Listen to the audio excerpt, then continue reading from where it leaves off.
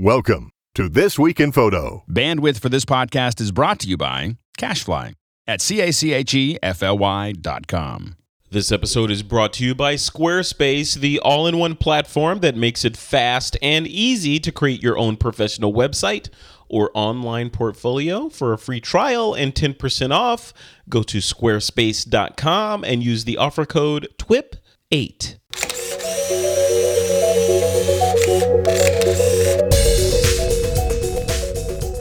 This week on TWIP, a photographer is outed for plagiarism, SmugMug reboots, and Instagram adds image embedding, plus an interview with SmugMug's co-founder, Chris McCaskill. It's Wednesday, July 31st, 2013, and this is TWIP.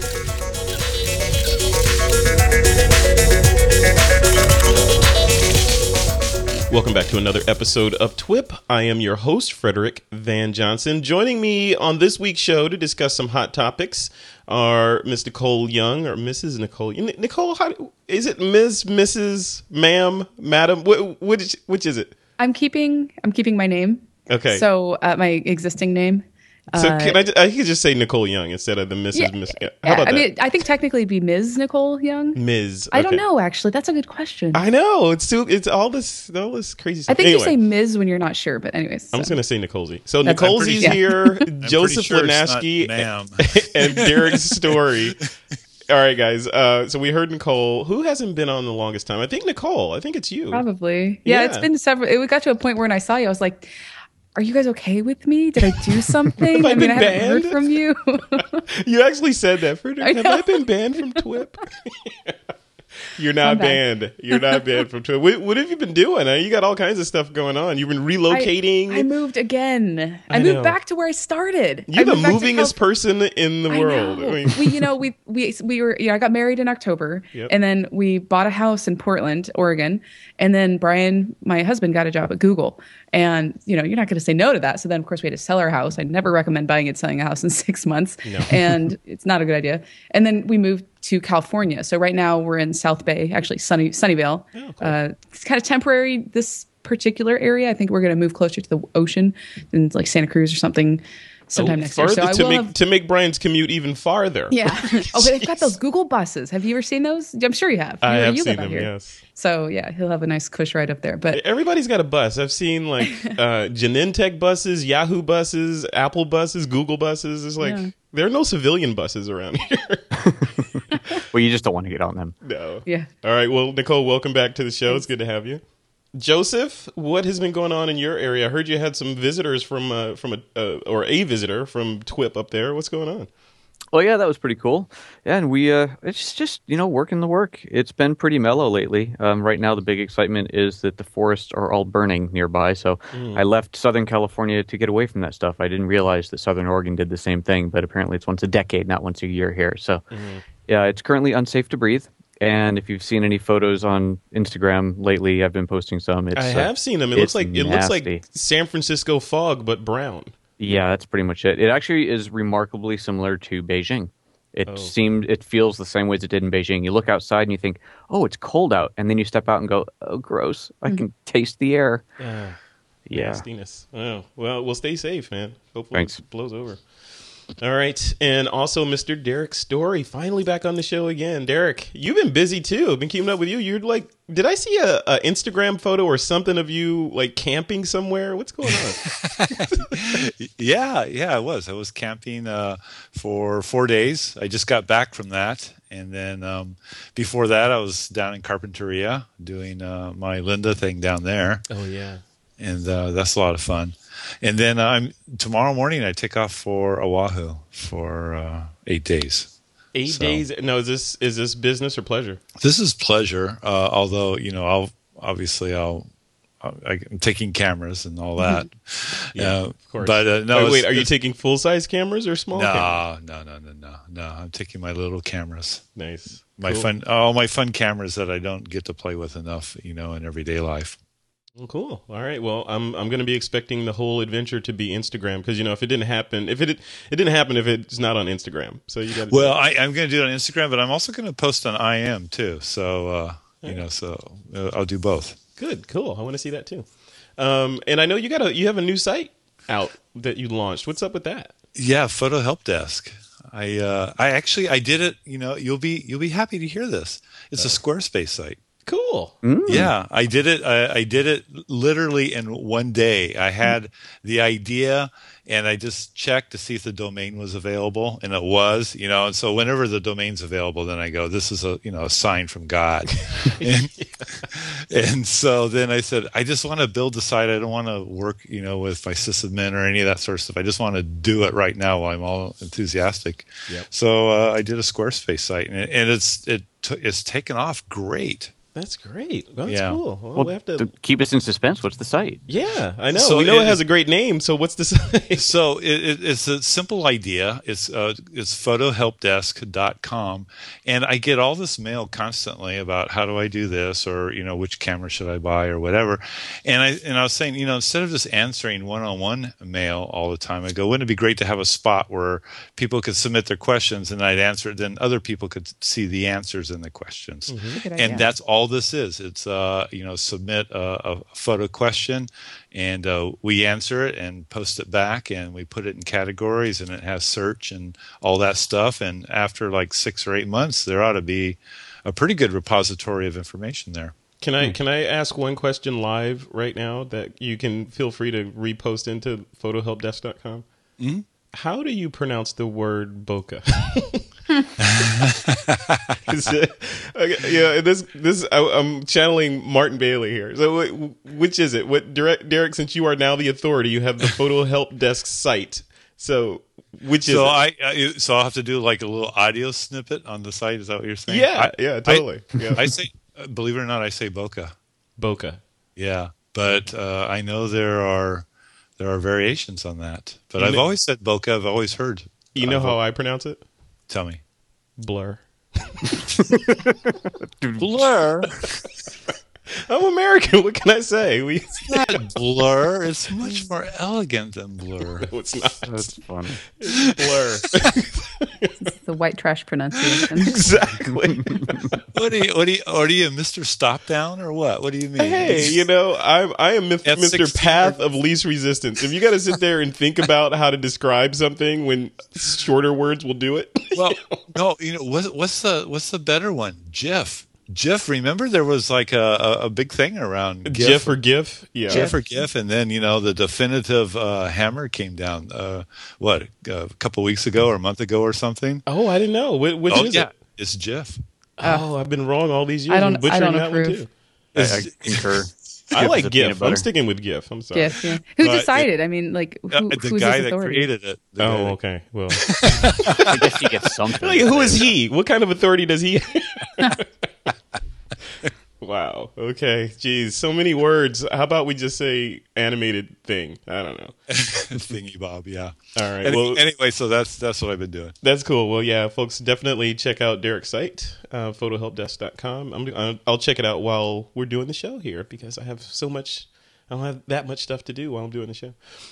Speaking of shows, Mr. Doug K. Joseph, who came up to visit you, right? Mm-hmm. That's right. Doug K and I are doing a hangout show. We're going to call it, or it's called All About the Gear. We already did one episode, and our friends over at borrowlenses.com have graciously agreed to supply Doug a new toy for each show to play with, bang on, and then report his findings. So it's kind of like you guys remember Hot or Not? Remember that? Where you kind of had to, it would give you two pictures, you had to click on one. It was kind of like that, or hit it or quit it, hot or not. That. You're really going to do that. Yes, yeah. It's going to be fun. Doug just wants to play with stuff. So he wants to play with stuff and get free rentals from Borrow Lenses and then talk about it. Then if he likes it, he'll go buy it. So cool. So that's coming up. Also, quick update.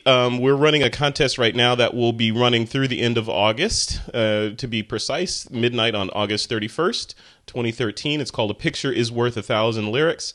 And essentially, we gave you a song. And the song for this contest was R. Kelly's I Believe I Can Fly, as sung by the artist Charisse.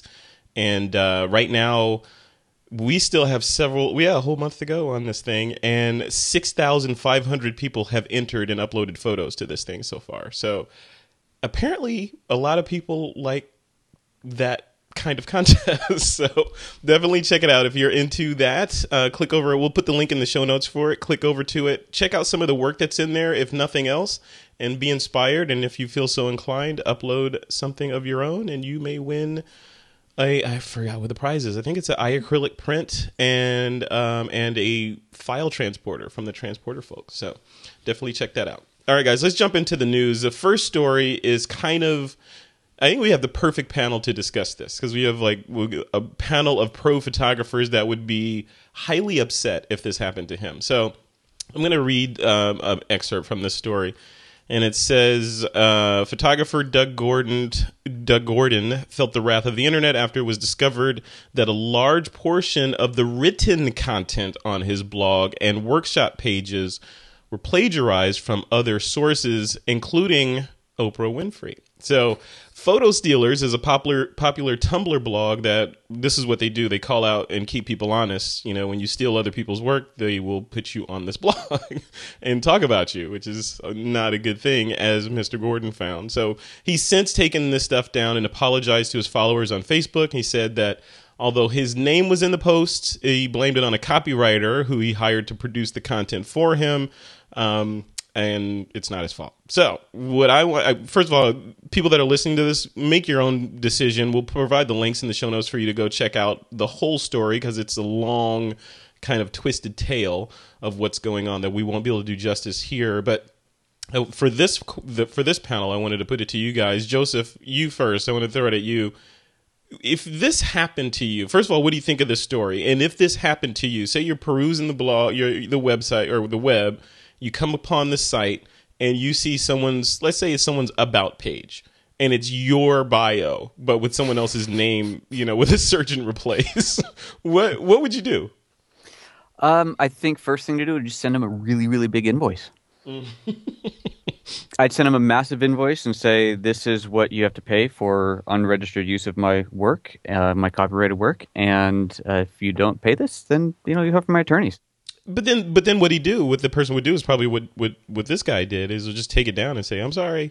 And then what? Yeah, it doesn't work. It's, you know, screen capture it, make sure you've got proof that it was up there and sue the dude. It's inexcusable. Especially if all you need on your website is decent photos. I mean, words are a bit different, but decent photos. Go to iStock, pay a nickel, and get a bunch of halfway decent photos. If that's all you're trying to do is get some halfway decent photos. But this was specifically copy. I mean, let's. Well, yeah, so copy. Yeah, that makes it even. Yeah, because like if someone went to Aperture Expert and just wholesale lifted one of your blog posts, Joseph, and then put it on theirs and changed a couple of things around, what would you do? I mean, would you just say, "Oh, well, you know, it's flattery"? No, it's a cease and desist. No, hell, no, it's not flattery. Yeah. No, it's not. If someone wants to take an excerpt and credit you for it and put the first portion of it and link to your article for the rest of it, that's fine. That's great because they're directing traffic to you. But just outright taking the whole thing, you can't do that. So, yeah, cease and desist. Get the attorneys on the phone and stick the dogs on them. Yeah, it's just no excuse. There's no room for it. Nicole, would you bring the dogs out or would you just ignore it? Oh, I'm not the kind of person to bring the dogs out. You know, if my work is copyrighted, and it's interesting because I don't really think of my other than my books that I write, which, you know, a lot of that is already kind of taken care of from the publisher side. But it's the photos. I copyright my photos, but I don't really even think about the content, the other content on my blog, you know, and that somebody might actually take it and repost. And of course it can happen, and people do it. I follow a lot of the food community and the food bloggers, and a lot of, you know, there's a lot of recipes that people will steal a person's photo and post a recipe right next to it. It's like, well, that's really not cool. So you see a lot of that happening. I mean, but this is like outright plagiarism. You know, it's not just taking a photo and just posting it and saying, hey, look at this cool photo, or, you know, just posting something and not trying to not giving credit. This stuff was posted on his site, which he's claiming was his copywriter, which personally, if you're a photo educator, I don't really think it's cool that you're hiring somebody to teach other people about photography. It should be coming from you, but that's another topic. But, you know, it's posted on there. He's responsible for it, whether or not he's blaming the copywriter. And it's posted there as if it were his own words. And that's where it's really like, that's not cool at all to do that. You know, because all of us here, I believe, we're all photo educators. You know, we all teach people these things. And you know, bound to lose a lot of respect and his, career if this gets in the right people's in front of the right people, or I don't, whoever the right people are, people won't hire him because of this. Because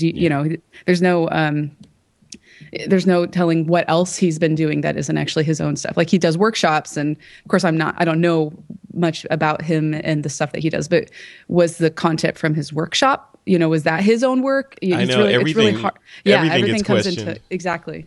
Yeah, I can see it now. Yeah. And I can see, Derek, I definitely want your opinions on this, because you're the content creator extraordinaire, right? You're on Lynda, you have your own books out, you are blogging, you have this other site. What if somebody went to your new site, your photohelpdesk.com site, and look, this is a great answer that Derek posted. I'm going to make that into a blog post on my site. Yeah. And they just did a copy and paste, search and replace, change a couple things, and boom, it's theirs. Yeah. It could happen. What would you do?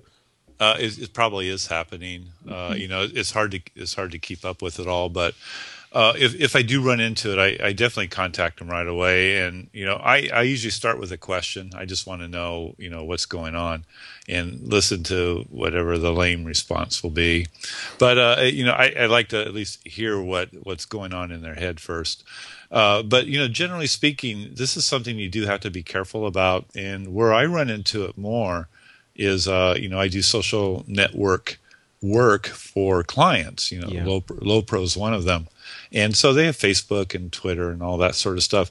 And, when I'm working for them, I want photographers' work on their Facebook page. And really, if I go to Flickr and I see a shot that has a great, it has a Lowpro bag in it, terrific shot, then how I handle that shot depends on what the photographer has done. If he has a straight out copyright on it, then I can only link to it, just do the link and send it straight to the Flickr page. If he has a Creative Commons copyright on it, almost any flavor of Creative Commons, then I can, embed the photo on the Facebook page and then give him credit, and then, of course, still include a link back to the site. But I can take the photo and run a nice big shot on the other page. So you just have to pay attention. You just have to look. On the other thing too that I think about this, and I think a lot of photographers, I run into this a lot when I'm looking to shine a light on other people's work. I think they get a little too weird though about the whole copyright thing, to the point to where I can't promote someone because they have their stuff so tied up, or they'll even disable the link, for me to, embed and send it over to their site. Yeah. And in that case, I just want to say, well, what is your goal? Is your goal, do you want more people to see your work, or do you just want to kind of, keep it all, super tightly controlled in your own little world? But, think about that in terms of, how you copyright your stuff, because there's guys like me out there that want to shine a light on you. Yeah. And there's, when I read this story, I thought of it from two standpoints. And the first standpoint, of course, it's inexcusable. And this guy is supposedly a veteran. He's high profile in the speaking and the workshop circuit, all that stuff. So, on the one hand, when I look at it, I'm like, this seems like the internet being the self-healing organism it is, and sending the white blood cells after this after this guy, and kind of calling it a task. And we're part of it right now. We're calling him out on it. And so what that means is, I think down the line, if in fact this is true, even if it's not, I mean, it's kind of the cat's out of the bag now. But what's going to happen is, if I was going to take a workshop and I called him up, I'd be like, is this that same guy I heard about on TWIP? Right. So there's damage that's happened there already. Notwithstanding that the site that the Tumblr site that called him out at length. So the other half of what I'm thinking is, what about new photographers? Because all of us are, like Nicole said, we're all photo educators, and we know that there is an amazing amount of people that are just flowing into the hobby of photography all the time. And all these new people are coming in, and then a certain percentage of them are coming in and hanging up their shingle as a photographer. And now we have tools to make that easy, like Derek's Squarespace makes it easy for you to put a site up, SmugMug and Zenfolio, all these guys. Everything is easy to, you can easily put a site up there. So if it's the path of least resistance, to put a site up, and people are like, you know what, I want to get to a Derek Story level of followers really quickly, I'll just go to Derek Story and copy his, and do that. So how do you safeguard against those legions of people that are coming in and, plagiarizing, quote unquote, plagiarizing other sites to make their sites better because they don't have the time or the experience, or maybe it's even innocent. They don't know that they shouldn't be copying, pasting stuff. Well, I mean, I it don't buy depends. that. Yeah, it depends on how you want to spend your time too, Frederick. There are some people, we know people that, a big part of their living is, going after people that have used their photos and then collecting some sort of money off it. I don't, that's not the way I want to live my life. Sure, if I run into it or someone brings it to my attention, I'll address it. But I don't want to spend my life doing that. I want to spend my life creating stuff and getting out there. And, it's just like the thing. If you line 10 photographers up in the same spot to take a picture of the Grand Canyon, you're still going to get 10 different shots, right? Yeah. So if someone lifts some of my stuff, it's still not in the context of the world that I create.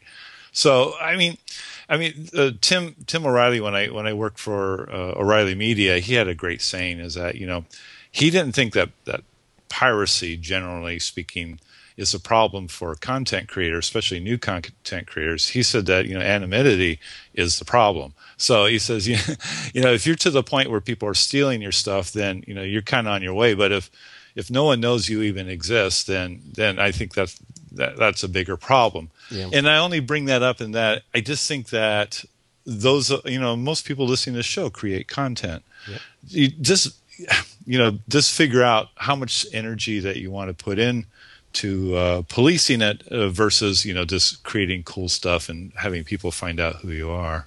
Yeah, Joseph, do you buy that? I mean, do you buy that whole idea that I don't know. I mean, I just think that like some things you can't police, and there's always going to be new people some that are nefarious and some that claim or feign ignorance, about what's right and what's wrong. And we as content creators, and with so much stuff to do, like I never get through my to-do list every day. And now, do I need to add to it? Go find people that are stealing copy, or I don't know. Should we care, Joseph? Should we care about this and police it? I think we should definitely care. As far as policing, it obviously depends on how much time you've got to do that sort of thing, and I suppose the value of what's out there. If at the end of the day you're talking about someone stealing an image that you wouldn't have sold anyway, that's going to cost you, maybe you lost a nickel in sales. It's like, okay, is it worth it? It kind of sucks. But maybe it's not worth it. But if your job is licensing images that earn you tens or hundreds of thousands of dollars, and this is potentially lost revenue because a company has stolen it who should have paid for it and certainly could have paid for it, then absolutely you have to go after it. And unfortunately, unless you're doing at least some looking, you don't know if it's some teenage punk blogger who stole your image or if it's a Fortune 500 company that took it. Yeah, I agree. You got to look at least a little bit, Nicole, or at least if something comes to your attention, you act on it. Nicole, I will give you the last word on this topic. What do you Sure. think? What should photographers take away from this discussion? Well, I definitely think that, first of all, copyright your work. Whether I mean, for the majority of it, I guess it's going to be photographs. So I try to quarterly copyright all of the images that I've posted online somewhere or published somewhere. And, that's my protection. I also used Digimark, which is a kind of an invisible watermark. So that way it's not noticeable. Yeah. And that's when I post things online, it's in there. And so if something gets used and it gets scanned, and it'll send me an email and say, hey, this was used somewhere. I don't see a lot of it. But people should not, in my opinion, I don't think people should waste energy and time fretting over somebody on Facebook posting a photo of theirs and not linking back to you. You're just going to use so much energy doing that, and it's negative energy too. And create content instead. That I do this for a living. I don't want people to steal my stuff, but I don't go after people. I don't look for people. If somebody, Coca-Cola, stole one of my photos, wiped something off my blog and used it without my permission, then I would take the, that's a payday. Yeah, exactly. I mean, but I'm not, I had a conversation with someone yesterday, about patent trolling, and people who they create patents just to go after people when they use them, and that's you have photographers, and I don't know any off the top of my head. I don't really know anybody who does this, but there's got to be people out there who they make a really good chunk of money just finding people who use their photos illegally, and going after people, maybe not the big companies, but the little guys who just post something on their blog and, okay, now here's an invoice for $5,000. That's, you could do that legally, but you have to have a lawyer to take care of all that stuff. And I don't know, it just kind of seems like bad form to me. It's like, might be legally okay, but it's a lot of energy to do that. So it reminds me of when, and Joseph, you'll remember that. All you guys will remember this, but Joseph in particular, and Apple when iTunes launched, and it was the whole mindset, or part of the mindset behind iTunes was to make, because it launched like kind of right on the tail end of the whole Napster thing, and the whole idea was, Steve Jobs was saying, we'll make it easy for people to legitimately buy music, right? So if people will always be stealing music, just like people will always steal content and always plagiarize and all that stuff, but by and large, Apple was betting on there is a large contingency of people that will do the right thing, which turns out was right. So I think, Nicole, you're absolutely right. I think the same thing goes for our work. You can't spend your time and expend all that negative energy trying to police all this stuff. You just have to, at some point, you have to draw the line and hope the universe will just self-heal and do the right thing for you. So it even goes with just watermarks. I've gone from putting a watermark in the corner of my images. If you kind of go back on my blog, you'll see where I started with watermarks, and now I don't I use a digital watermark, and I just think it makes the photo look more beautiful that way. I'm a photographer. I want people to see my best work in front of them, and you still see the watermarks right in the front. And people do whatever you have to do. Whatever feels right for you. For me personally, I don't want that to be on my photographs. So I don't know. I don't like the energy that it takes to have to worry about that stuff. So I just kind of deal with it if it comes up. Perfect. All right. Before we continue, not that I wasn't paying attention to this whole riveting conversation, but I was over on photohelpdesk.com browsing around. And there's a story, there's a question over there, and it's called, "Is aperture still relevant?" Oh, brother. And look who I have on the show. It's perfect. I could not have set this up better. I love Aperture. Come on, Derek and Joseph, I'm not hating on Aperture. I love Aperture. But the question still remains, and I'm going to ask it here. Derek, I'm going to throw it to you. Since it's on your site, is Aperture still relevant? Yeah, you're like a dog with a bone on those. I'm not a dog with a bone. I'm a dog. I'm just barking. It absolutely is. It absolutely. And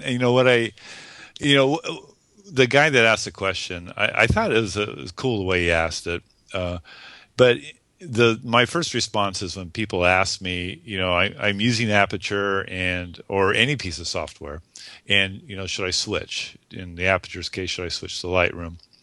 And the first question I always ask is, well, how is the software that you're using? How's it working for you right now? I mean, is it getting the job done? Do you like your workflow? Mm-hmm. Is there something that you're missing, that where you would need to change? And a lot of times when I ask people that question, they go, "No, it's working great. I just hear Frederick all the time talking about Lightroom." It's not my fault. Yeah. Mm-hmm. And then I feel like I'm missing something. Yeah. And so that's kind of stage one. Stage two, and I did point this out in my response, is that we're talking about two different business models here. Apple and Adobe. Adobe has to release new versions of Photoshop, Lightroom, all of their apps. That is their business. I mean, that's how they make money. Yeah, that's how they make money. They have to do it. They have, they have people that are saying, we need X amount of, gross revenue and so on and so forth. Apple, on the other hand, as we all know, in the software world, they have the luxury of going about it any way that they want, because hardware is really their game. A lot of their software is designed to sell hardware, and with Aperture, what they're doing is they're basically on in a dot release cycle right now, and they're Johnny on the spot with the raw file updates. They're Johnny on the spot with the bug fixes. at like 3.3, they totally rewrote the underpinnings of the application and brought in the unified library. So they're doing stuff, but they're not giving it the full Aperture 4, Aperture 5, Aperture 6 thing. So I will go back, Frederick, to the original thing. Is it working for you? Are you happy with it, or is there something? Is there a need that you have to fulfill? Yeah, and for me, I gotta put it out there. I'm not dissing or hating on Aperture at all. I love Aperture. I purchased Aperture. I own it. Yeah. My complaint / point is just the and I think you addressed it quite nicely there, Derek. I think it's the frequency of updates, and part of that comes from the expectation that has been set by software developers of, okay, here's another version. And for a while there, it was Apple and Adobe that were doing the one-upsmanship stuff, right? So yeah, and they got everyone used to that, and then it went away, right? But if you look at the frequency of updates, Aperture has been updated more frequently in the last year and a half to 2 years than Lightroom has. And many of Lightroom's updates were beta, what do they call it, RC, release candidates. Yeah. Beta. So Aperture has had more updates. Yeah, but I know it's just the way Apple does stuff. If it was version 4.0, nobody would be having this conversation. Yeah. Feature for feature, if it said 4.0 on the box, no one would be asking this question because it's had the feature updates, it's had the bug fixes, it's had the releases that it needs. It's just a version number, and that's what's got everybody all up in arms. So Joseph, you're saying the marketing department at Apple has failed. Is that what you're saying? Why don't we see what happens next? I don't think they care. I have a question for you guys. Go for it, Nicole. So, I'm a Lightroom user, and do you think that the amount of users on, let's say Lightroom versus Aperture would make a difference in the quality of the product over time? And I say this because I sell presets. I have an online store where I do these things, and I ran a survey to all the people that subscribe to my newsletter, and I had about almost 600 people respond, and out of those people, 409 said they use Lightroom, and 30 said they use Aperture. So of course it's a little skewed because I don't know if people are buying the presets on my store because they're primarily Lightroom. It's hard to say. But that sample that I have, I look at that and I go, wow, that's not very many people.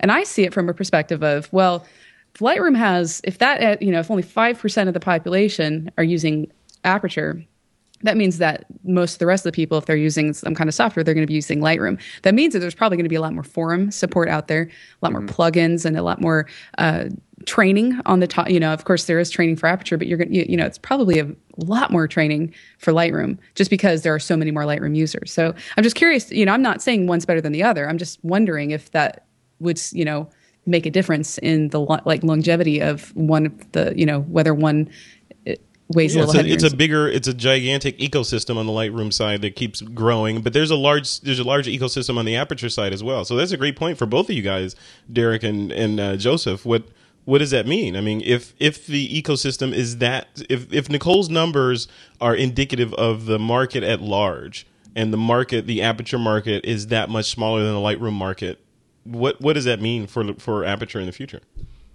Well, for third-party people who are selling things like presets, it means that they're going to make more money if they sell stuff for Lightroom.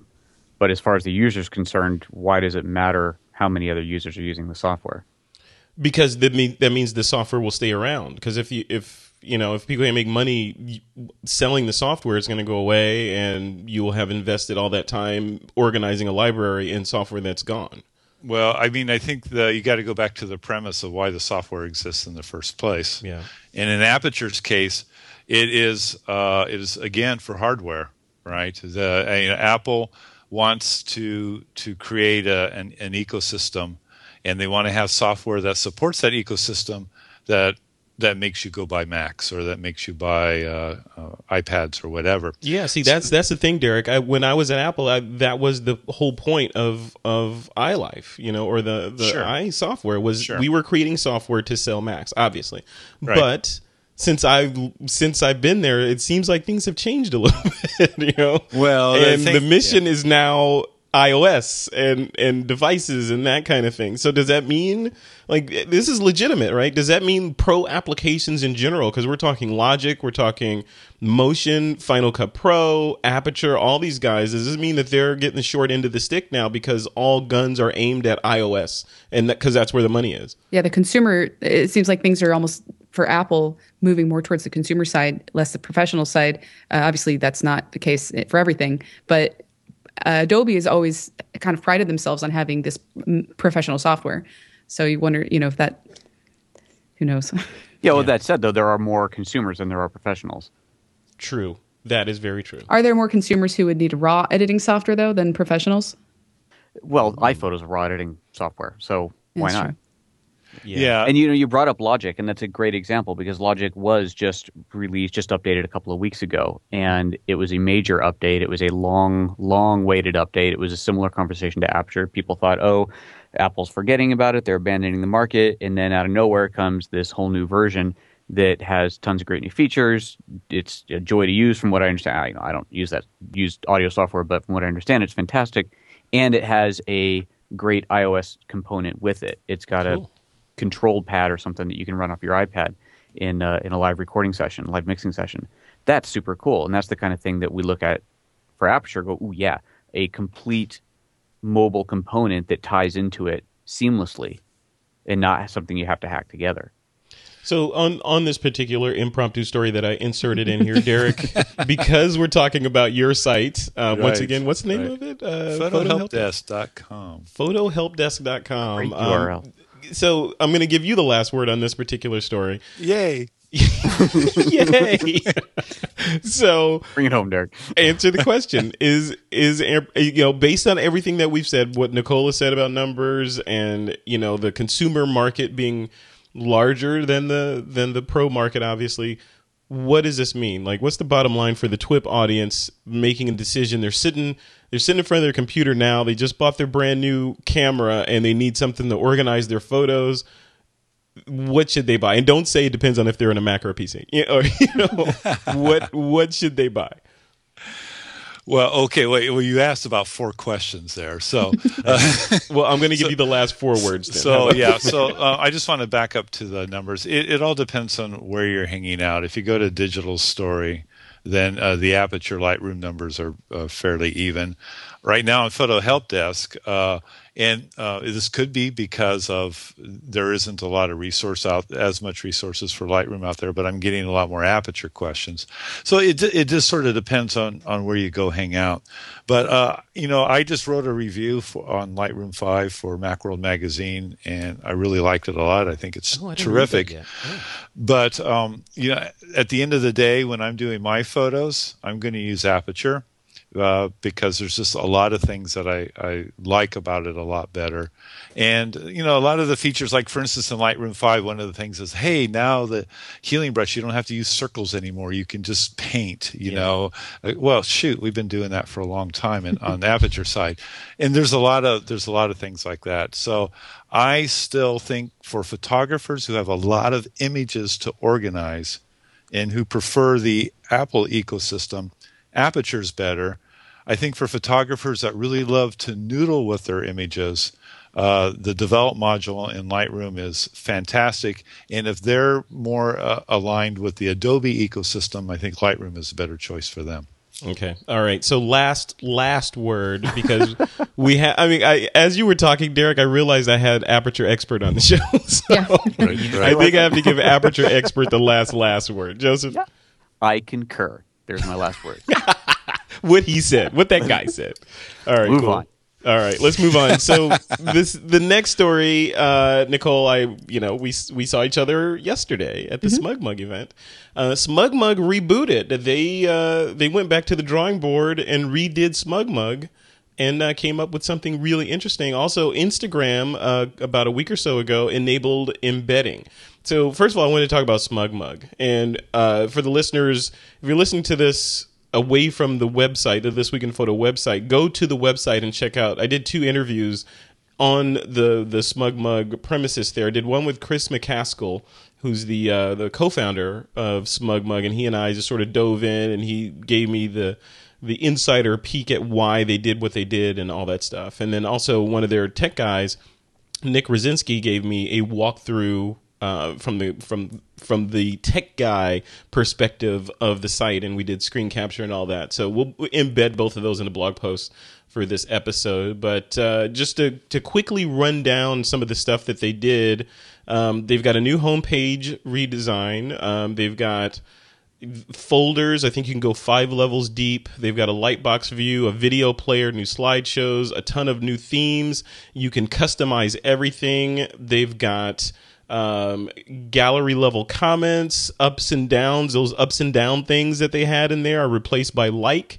You can create pages now. They've got gallery, all this stuff. You got to go check it out. I can't just run through it. There's a ton of stuff over there. Or go watch the video that I put up there. So, Nicole, I want to go to you first because you were there and we said hello yesterday. And I saw on Google Plus that you've already migrated your site over, which looks fantastic. No, thanks. So, tell me what you think. What are your initial thoughts as the consumer? You know, with a working site, you're making money. You cannot afford any downtime, and you're using SmugMug. What do you think? What are your first impressions after a day or so?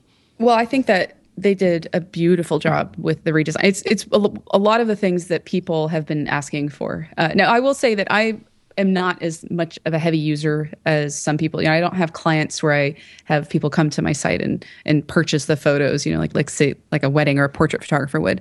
I hold my it's like a portfolio site now with the added bonus of you can purchase the image while you're there and buy a print. Which I will say that it's such a beautiful design that I actually removed my existing portfolio that I had that would link to from my blog, and I've made it. I've combined the two together because before it was, and I actually did a blog post and I kind of showed the side by side comparison. Before it was just like little thumbnails on my page, you know, that looked like it was integrated with my blog, and now it's like this whole separate, beautiful portfolio. But the customization, the way that they've made it, so it's so easy to use. You know, there might be a slight little learning curve, especially if you've never used SmugMug before, and just kind of understanding, you know, like how the folders and galleries and all those things work, and how you're going to get those into your site. But I was able to put mine together, and I think it took me an hour only because I was just, you know, manipulating little things here and there and changing font colors and having a lot of little fun. Oh yeah, right? Exactly. My geek got in the way.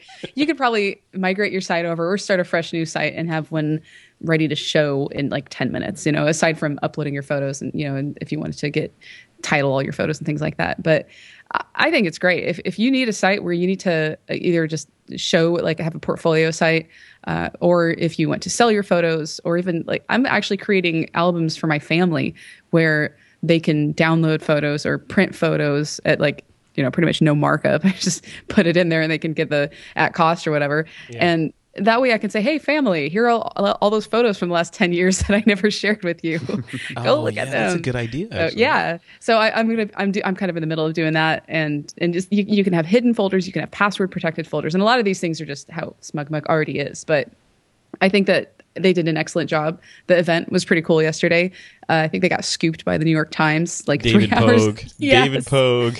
Oh, they lost their thunder with that. But that's all right. It was it made a good story, and it was really well executed with the whole launch of it. I think, of course, like anything, I think they had a few hiccups. They got yesterday. It took all day for my site to migrate because I got home after a late lunch and decided to migrate my site over, and it took till like 10 o'clock at night, I think, because everyone is doing it at the same time. I think it's a lot faster now. Actually, my husband just did his, and it took like less than 5 minutes for the whole thing to migrate over.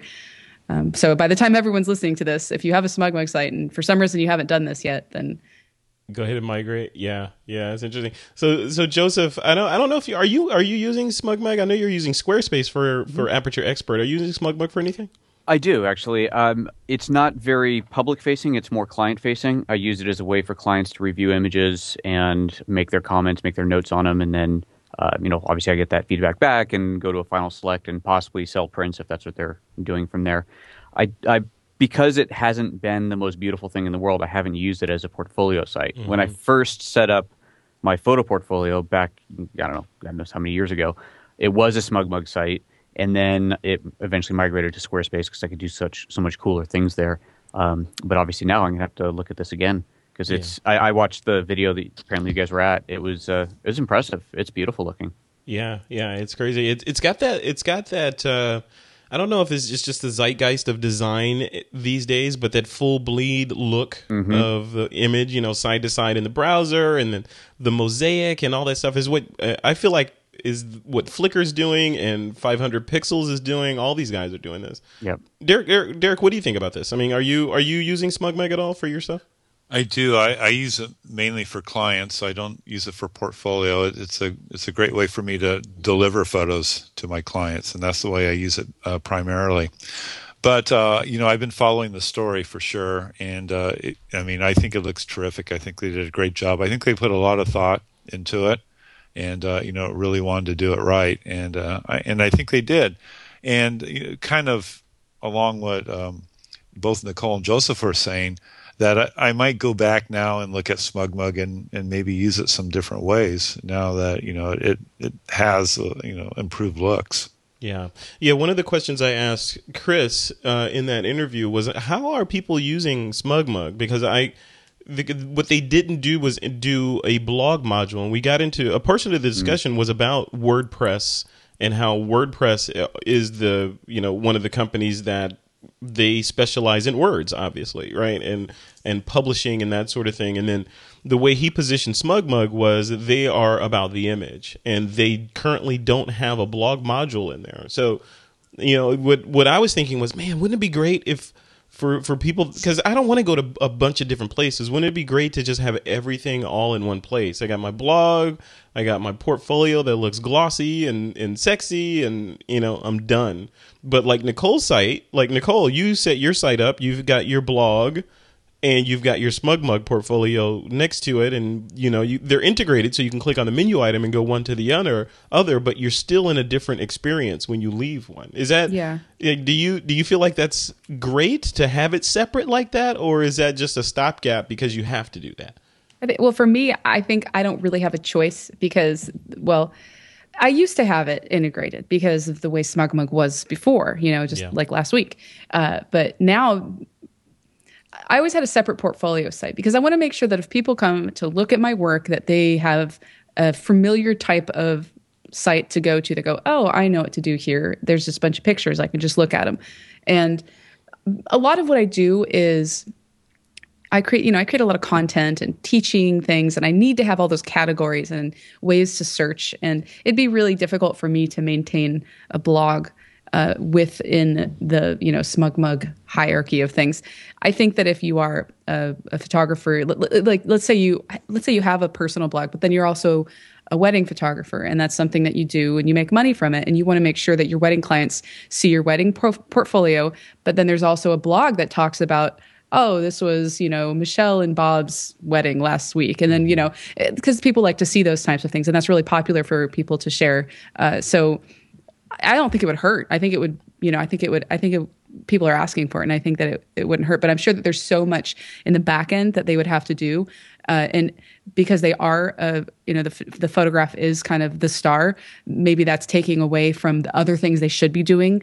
Like people have asked, I think some of the things that people want are the shopping cart. They want to have things changed there. I don't really know all of the behind the scenes stuff that people are asking for, but they probably just want to make sure they're focusing. It took them 2 years to go from what they had before to build this whole thing from scratch. Imagine having to build a whole blogging platform on top of that. It would just, that's when you go all Silicon Valley on them, and SmugMug would acquire Automatic, or the guys that make WordPress. Well, I'm sure that before I was able to hire somebody to integrate SmugMug with my blog, and I'm pretty sure that you can do the same thing with the existing, with the new SmugMug. You just have to. It's not something you can do yourself unless you know the coding and you know how to do it. You can customize your SmugMug site the way I did, where I just used the WYSIWYG customizer. That's kind of the default thing. But you can have people actually create custom SmugMug sites for you, and I'm assuming that they could probably make it fit inside of your blog, or not fit inside of your blog, but mirror your blog. Yeah. So that way it looks feels like you're it's not the same thing. Yeah, exactly. Yeah, I wonder if you can if you could take a gallery from SmugMug and just embed it, grab the code and embed it somewhere else, because that would make that whole process a lot easier. You can blog wherever you want, like on Squarespace, and then instead of having a photo on Squarespace, you just embed the code, drop in the code that is your SmugMug gallery. You can kind of do that with Zenfolio. I know you can take a slideshow and embed a gallery slideshow from your Zenfolio account into your WordPress blog. I just went to the SmugMug site, and if you can, I haven't done it yet, so I don't know what it looks like, but you can click get a link. There's a thing at the bottom of a photo. Once you click on one photo, you click get a link, and then I think that's what it says. And then it says here, you can either link to the photo, you can embed the photo, or is it a link to the...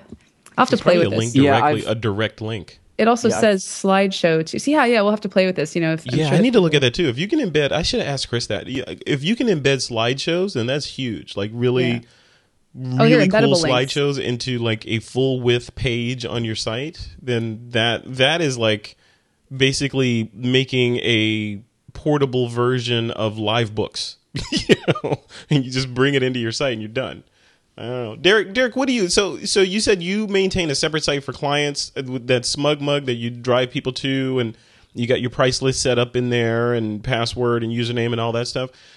Is that a pain in the butt for you? I don't even do that. I just I post the galleries with the images at a certain resolution, and the thing that I like about SmugMug is it allows me to set the parameters for each gallery.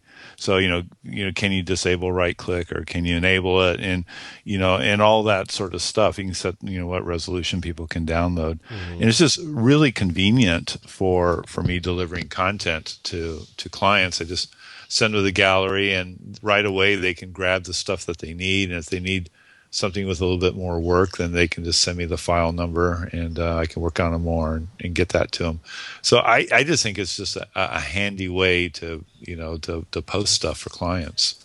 Yeah, it's interesting. And we reported actually a couple of weeks ago, I think it was PhotoShelter that had announced their new service. In my opinion, they didn't do as near a good job, obviously, as what SmugMug did in terms of this announcement. SmugMug went all Apple keynote Steve Jobs on, with this launch. PhotoShelter launched it, but it wasn't, they launched their Beam service, but it wasn't the big sort of social media explosion that SmugMug did. But what they did, the PhotoShelter Beam service, they've got, I'm looking in the notes now, and they've got, let's see, it's an industry-leading image archiving solution that supports large file sizes.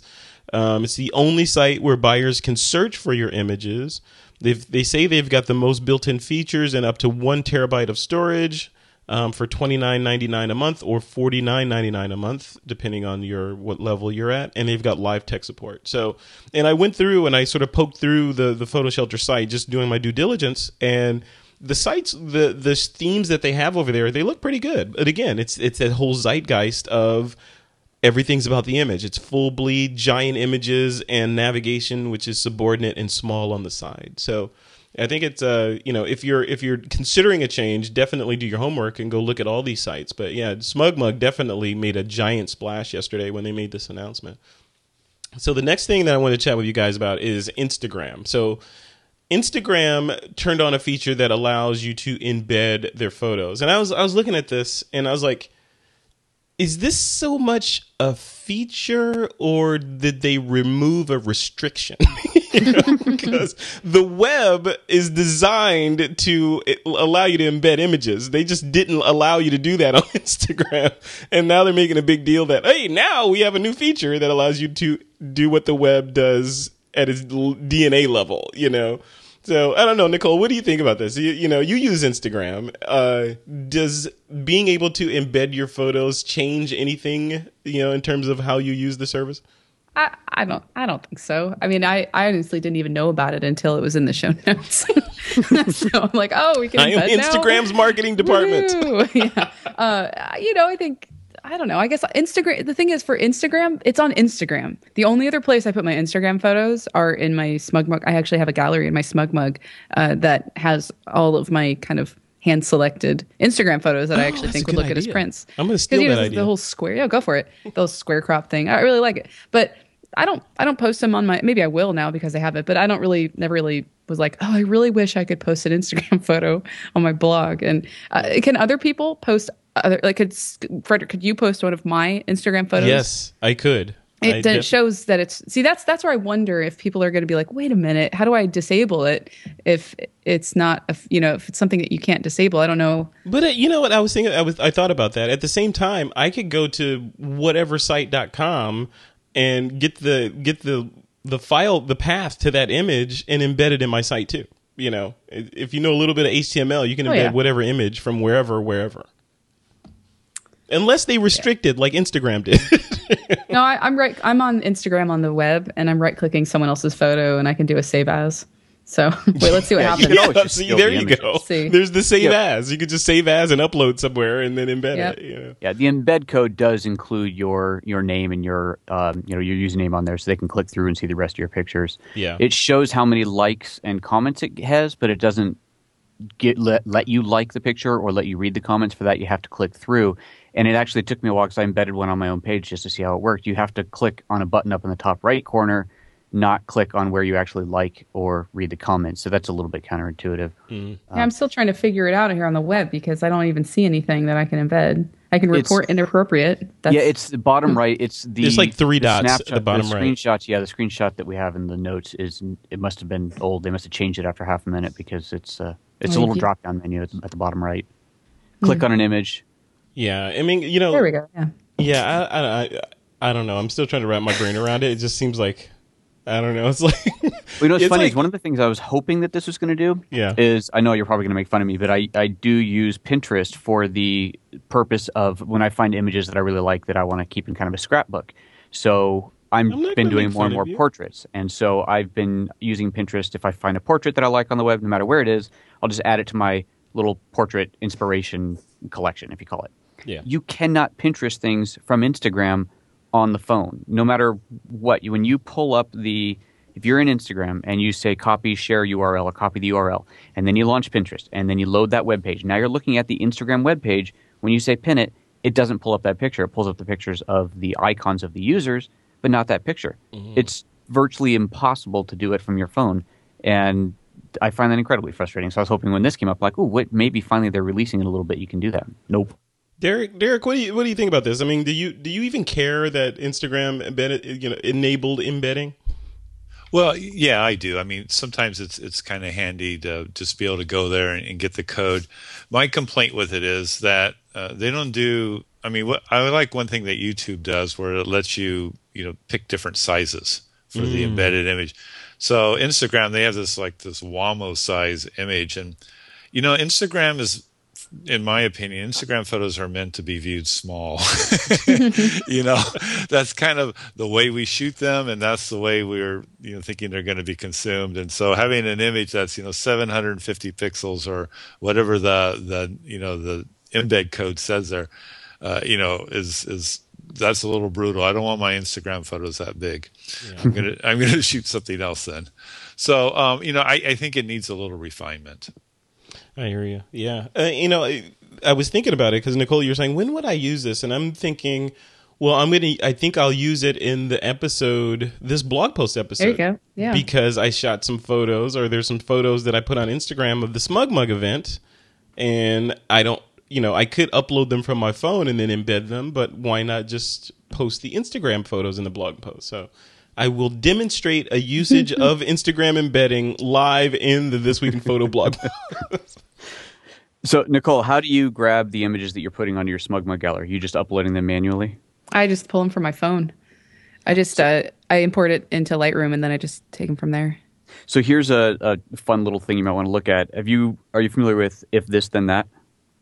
Oh, sounds really familiar. Yeah. Yes. If This Then we That talked is a about that service, on the show. Yeah. Did you? Yeah. It's a service where you have dozens and dozens of modules where you say, if this happens, and it can be related to Instagram, it can be if I post a photo to Instagram, if somebody else posts a photo, if someone posts a photo and tags me in it, if I post a photo and it is hashtagged such and such, then do this. And so I have one set up. I do this little guestbook series photo thing that I do here in my gallery, in my studio.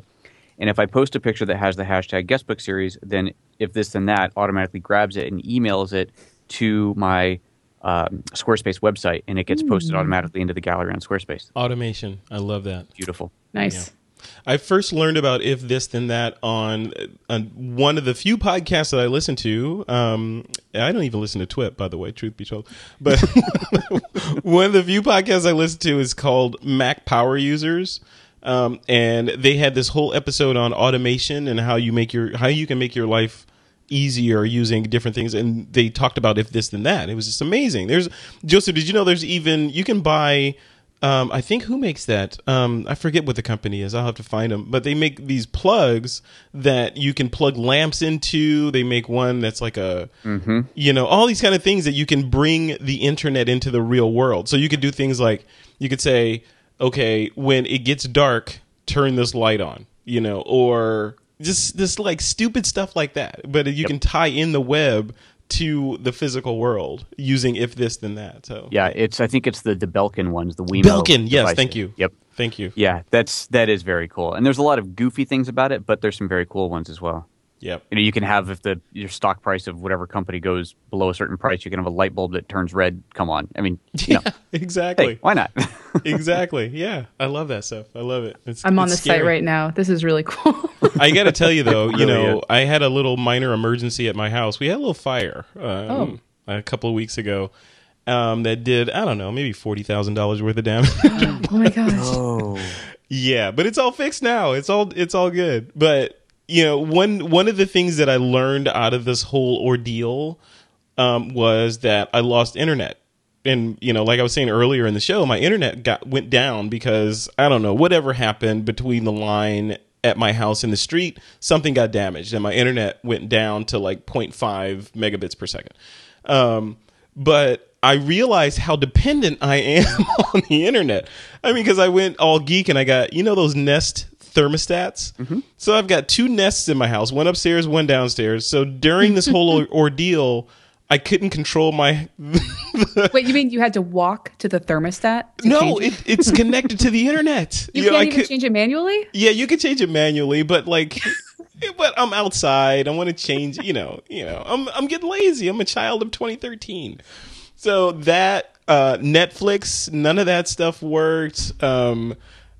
Because where my house is relatively remote, so I had to put the the AT&T M cells in the house to extend my cell service. Oh, yeah. Those went down, so I couldn't call anybody. Hey, Frederick, yes. You need to go camping, man. you really do. I know. You got to do a reset there. No, Derek, honestly, what I'm doing is what this whole ordeal has pushed me to was you got too much crap. You got too much stuff that could likely burn up, so now I'm in the process. I'm in this minimalism thing. I'm like throwing all kinds of stuff away and do I really need that, that extra tripod? No, let me get rid of it, So I'm doing the less is more thing in my house now. So, well, I mean, the whole reason why I bring up the camping thing, it's so weird.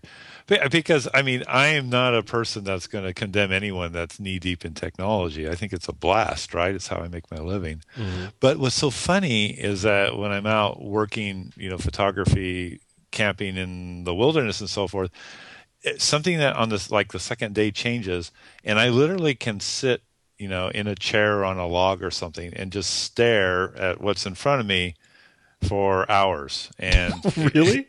Yeah, I swear to God.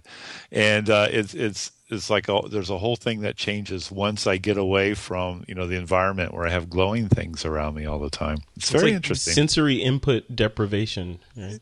Well, there's a lot to watch. You just see other stuff. You're watching birds and wind and all that kind of stuff. I need some of that action. Like seriously, it's really interesting, and it's fun too.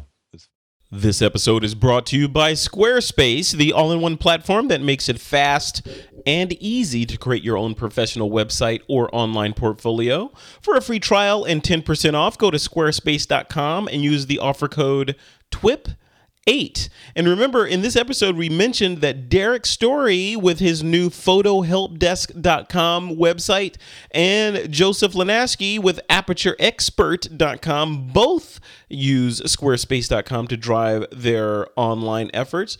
And one of the reasons, or a bunch of the reasons why they do that, is Squarespace is easy. Everything is drag and drop. You can use drag and drop to add content from your desktop, even rearrange elements and content within a page. They've got 24/7 support. So if you get stuck, you can call them anytime, and they do live chats during the week. Plus, they have an extremely fast email support service, so you can get them throughout the day and night. Squarespace is design focused, so they really care about just sort of the look and feel and the design of their templates and sites. Everything is extremely clean. They allow your content to be the focus of the website. Plus, you can easily connect your Twitter, Facebook, LinkedIn, Pinterest, Instagram, Google Plus, and many other social services directly into your website. And to wrap everything up, they've got a responsive design. Every Squarespace website has its own unique mobile design. So depending on whatever device is looking at your site, it's going to look beautiful. It's perfect whatever device is looking at it. And on top of all this, they've added commerce. Squarespace recently added e-commerce to the platform. So if you want to set up shop and sell things, you can do it in just a few minutes. So you can start a free trial. You don't need a credit card. You can start building your website. And then when you decide to purchase that website and sign up for Squarespace, you can do so. Just use the offer code TWIP8 and they'll knock 10% off the purchase price. That's TWIP8 for 10% off. Squarespace, it's everything you need to create an exceptional website. All right, guys, let's move right along. It's time for some listener Q&A. This is the segment where we answer questions that have been at the top of some of our TWIP Army's minds. And this first question is from Tom. He says, image sharing choices abound. The new SmugMug, Zenfolio, 500 pics, Google+, Flickr's resurgence, and a myriad of self-hosted solutions. And as we discussed earlier on the show, Instagram now allows image embedding too. What does the panel suggest as a workflow or suite of services to focus on? In other words, which services should I use? No pun intended. So what do you think? Nicole, let me throw it to you first. So Tom is saying there's a bunch of stuff out there. There's too many choices out there, and they're all good. It'd be easy if SmugMug was awesome and everybody else sucked, but everybody else is really good too. So what is Tom to do? How does he make the choice? Well, it's hard to say what he should do. I mean, I can say what I do, and what I do is I pretty much just post to every single one of them, other than Zenfolio. You know, because the thing is, I usually neglect Flickr for some reason. It's just I usually just forget about it, and I'm realizing I need to sign up for the if this then that, right? And that should fix that for me. Mm-hmm. Sure. So sign up for this for if this then that. Yep. Post to one of them, and then it'll post to all your other sites. Okay, SmugMug is a place for your own. Like for me, I use it as a place for my own as a portfolio. I post my very best work and I let people look at them, or if they want to buy a print, they can do that. But that's not really a social site. So 500 pixels is kind of my go-to beautiful photo sharing kind of a social site because people are going to see it and like it or comment or whatever. But Google Plus is probably my main one. That's where I'm going to share most of my content, other than maybe my blog. I share it, but they all have different audiences. Different people are going to see your stuff. So you kind of have to say, well, I should probably just post to everything because like my family, they're not on Google Plus. They're only on Facebook. So they're going to see my stuff on Facebook. I have people who follow me on my blog. Maybe they're not following me on Google Plus, so they're only going to see the stuff I post on my blog. So I just post it everywhere. I mean, there are some things that I don't post all my Instagram photos to everything. Those go to like Facebook and Twitter and Instagram, but I don't put that on my blog, or I don't put it on. See, this all Google sounds Plus, too complicated already. I know, it's like, it is complicated. It's like your own personal if this then that running in your head. It is. Just post everything everywhere. That's my answer. Post everything everywhere. So there is no one choose everything. I don't know. Joseph, what about you? I mean, there's a ton of choices, right? And you're using a bunch of these. You're using SmugMug, like you said. You're using what else are you using? You're using Squarespace at least. What else? Right. Well, things do have a specific place for a specific reason for the most part. Like I said, SmugMug is really just about galleries for clients to review stuff, so it's not public facing. Although, again, that's probably going to change now because I was looking through my SmugMug and I have thousands and thousands of photos that have been posted into galleries up there that most people have never seen. I don't use 500px very often just because I just never got into it, and I felt like you really need to get into it. I post my photos on my website. They go on to photojoseph.com, and that's a Squarespace site, and that's where they're uploaded to, and that's where they sit. And if people want to comment on them, then they can do that there. I don't really post my professional work on places like Flickr and everything else, but the most of the stuff that I post is my Instagram social sharing photos, and those go absolutely everywhere. Even, as you know, I've got the iFi card, right? And so I'm shooting with a small camera, pushing that over to the phone, and then Instagramming it. And when it Instagrams, it also goes to Facebook, it goes to Twitter, it goes to Flickr, it goes to a Tumblr, it goes everywhere. Everywhere that it can go from Instagram, it goes. And if they added Google Plus, if they added all these other things, it would go there as well. So for you, Joseph, Instagram is the truth. So everything goes to Instagram and then spreads out from there. Yes, because I like the interface, I like the way it works, and I like that I can spread to so many places at once from there. Okay. That's cool. I like that. And I do have an if this and that set up to take Instagram photos and push them over to Google Plus, but the problem is that all it does is upload it to the gallery. There's no notification. It doesn't then automatically post it on my page. Google has virtually no APIs for this sort of thing. None of your blog sites can automatically post to Google Plus when you update your site or add a new blog entry. It's just non-existent, and I don't understand why Google's not doing that, but there you go. Nicole, can you know people at Google, right? Can you? I know people. you know person at Google. You can I know person. I don't know why. I'm not the right person to ask. All right, Derek, what about you? I mean, what's the flow like for Derek and the digital story empire? You're a content creator. You're generating images all the time, and you got to share them. And teach people how to share them. So, what's the truth? What do you do? How do you choose between these services? Well, I mean, one of the things that I would say around that is that what is necessary. I mean, is this something that's for fun? Or is this something that, you're a content creator like, we are, and you need the SEO?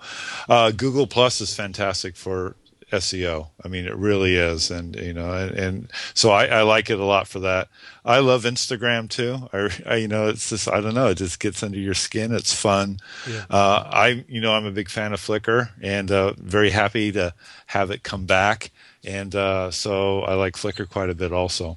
So, I mean, it just it depends on what you want to do. But what I would say, if you're not a content creator, lurk on these different sites for a while, find a community that you like, that you're comfortable with, and then make that your main thing. Yeah, what I'm getting from this whole discussion is there is no one right way. I think Tom was looking for a formula of, someone saying, oh yeah, put all your X kind of photos on SmugMug and your Z kind of photos on 500px, and then do this on Google+. I feel really badly for the people who ask questions, because it seems like most of the time the answer is, well, it depends. It's the best answer. I mean, we could, that's why I can only say, well, this is what I do. I can. Yeah, it's hard to say. Yeah. But you're right. Derek, you're really right about the whole fact that we are content creators, and so we approach things a lot differently than somebody who's, they're on the sharing site to be social and, maybe interact with other photographers. Of course, we do the same thing, but it's not as important to them to be on everything. Yeah. And it's a real moving target. I mean, I think the hardest part about my job right now is just really keeping up with all the things that are going on, and so even the answer that I give today, really, if I do a little research tomorrow morning, it might end up being different. Yeah, and that's the thing. I mean, because things, you hit it right on the head, Derek. Things constantly change on the internet. Yeah. For the better. Things are evolving. Things are getting polished. Like even SmugMug, they're rebooting and making things better. So once you get used to something, you build up that muscle memory. There are no guarantees that muscle memory is going to be relevant tomorrow. So yeah, it's good. I think the takeaway from this question for Tom is, like Nicole said, it depends. It depends on what you want to get out of this, what your goals are. Are your goals to You know, are you a wedding photographer? Your goals are to reach brides and, you know, you're doing this. Or are you just doing this for fun? Or are you an educator? You know, it depends. It's a broad question. What she said. Yeah, what she said. What Nicole said. All right, guys, let's jump into the Picks of the Week segment. This is where you guys can recommend to the TWIP Army anything that is related to photography. Nicole, you have the honor of having not been on TWIP for the longest amount of time, so I'm going to let you go first. What's your pick of the week? I actually have two. I'm making up for the fact that I haven't been on for a while. All right. So my first one is it's about art shows. And I signed on. I don't even know how I discovered this site. It's called rawartists.org. Mm-hmm. And I'm actually doing a show with them. I mean, it's one of those things where they have a lot of artists, a lot of different mediums, and they get them together, they find a location, and then they put on a show. So I'm going to be in San Jose actually doing one of these art shows, but they're really great. I'm really impressed so far because they're not for profit. You know, I don't think they're not technically a not for profit, but they don't do this to make money. They do this to help and support the local artists, and they have them all over the U.S. I'm not sure if it goes beyond the U.S., but if you go to their website, then you'll be able to find the closest location to you.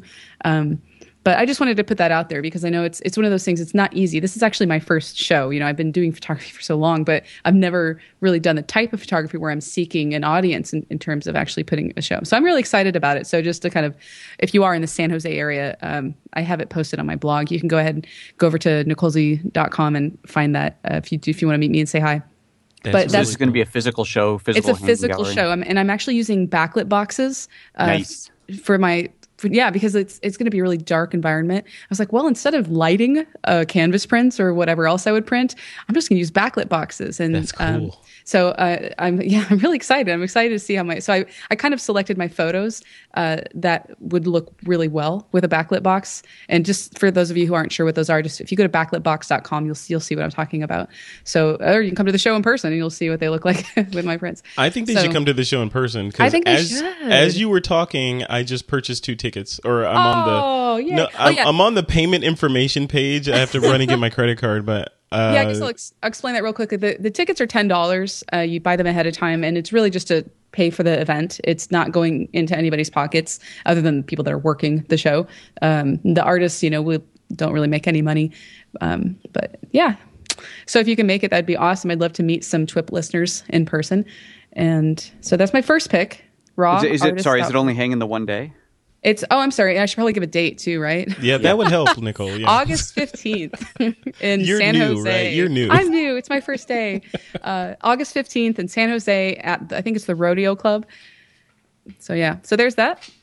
Awesome. And what were you saying? Did you have a question, Joseph? I'm sorry. Oh, is it only the one day? That was the question. Yeah, it's just a one-day show. It's like it's kind of get dressy kind of an event. They really kind of put a show on. I'm really excited to see. That's cool. I'm going to be down in the Bay Area, but a week and a day after that. So that's too bad.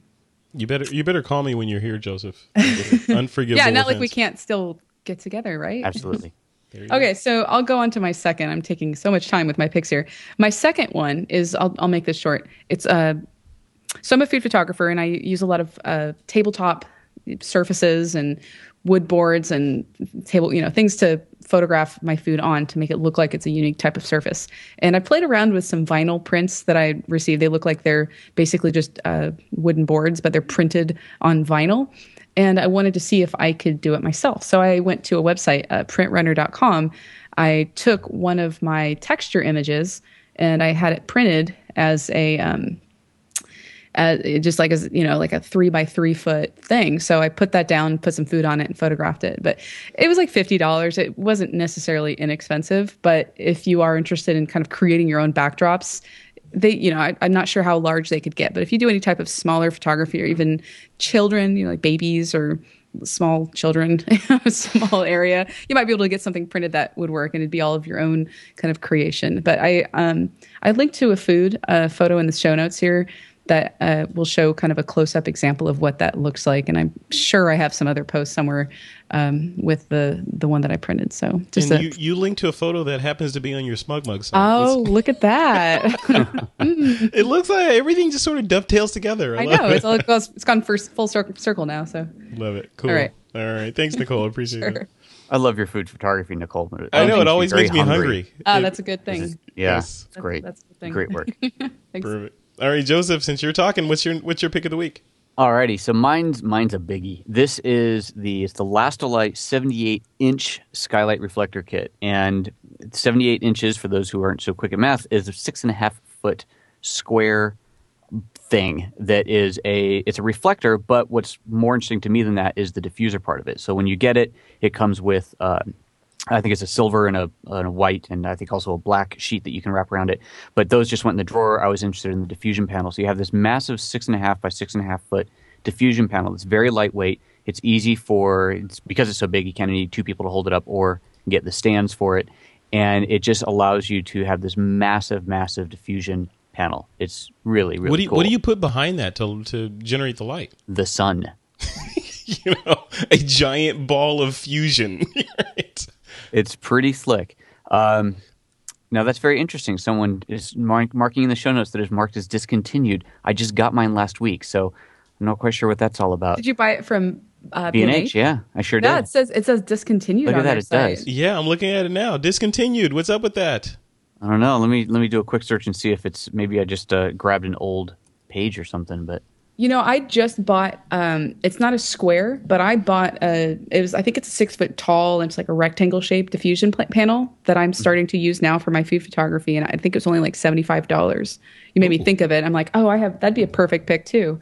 Wow, no, it's almost everything. There's got to be something going on because nearly everything from Lastolite is showing is discontinued on B&H. Uh-oh. That's odd. Do we have a scoop here on Lastolite? I don't know. Well, the if you can get your hands on one, hey, maybe now you can get it for about half of what I just paid for it. Dang. But it breaks down like the frame is kind of like a tent pole. It's lightweight aluminum with the little rubber stretchy things in it, so it comes apart and goes back together quite easily. It just takes a couple minutes to put together, and it's just this big, massive diffusion panel. So if you're doing any kind of outdoor portrait stuff where you're shooting more than a face or two, if you're shooting any kind of groups or just larger, you want to get a couple people, get farther back, whatever, you can get a really nice soft light out of it. Wow, that's cool. All right, well, let's keep our fingers crossed. Hopefully it, by the time this airs, they'll have them back in stock. So. Yeah. All right, Derek Story, what's your pick of the week? I'm actually going to go with a camera this week, which I try not to do, but you always go with inexpensive stuff. You're going. I know. I can't help myself though. And actually, Nicole, I actually thought of you when I was deciding to choose this because you like to shoot with the Fujifilm 100, right? Or yeah. Well, I have the 100S. Yeah. You have the S now. Yeah. So mine is a Ricoh GR, and this was a camera. I'm actually reviewing it for Macworld. This is a camera that when I received it, I was going, I wasn't that excited, in all honesty.